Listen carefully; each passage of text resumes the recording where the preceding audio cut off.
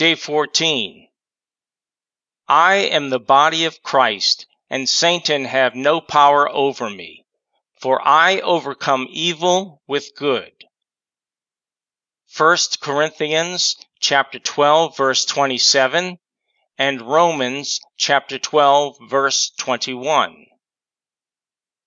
Today, I have decided to focus on who and what I am and not what others say or think about me. I have come to the realization that what God in His holy word says about us is so much more important than what the world thinks of us. As Christians, we are all part of the body of Christ, and that alone makes us overcomers of whatever we might be facing in this moment now. We must not be afraid to step out on faith and declare the promises of God's word over our lives. I was attending a service this past Sunday in Brooklyn as a visitor of one of my mentors, teacher, and friend.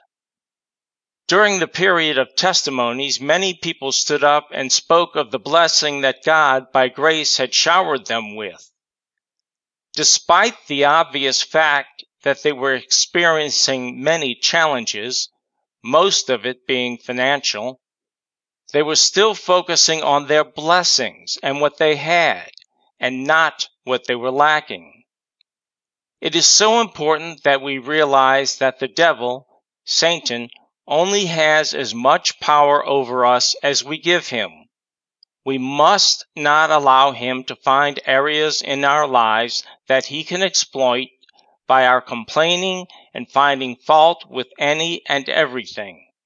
So today I declare and confess that Satan has no power over me. Say this aloud several times during the day, and you will, if you haven't yet, begin to believe it.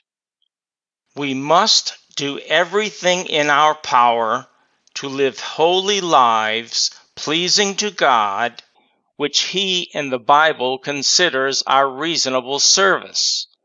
Our Lord God wants only the best for us, and once we do His will by giving it our best effort, He will give us help through His Holy Spirit.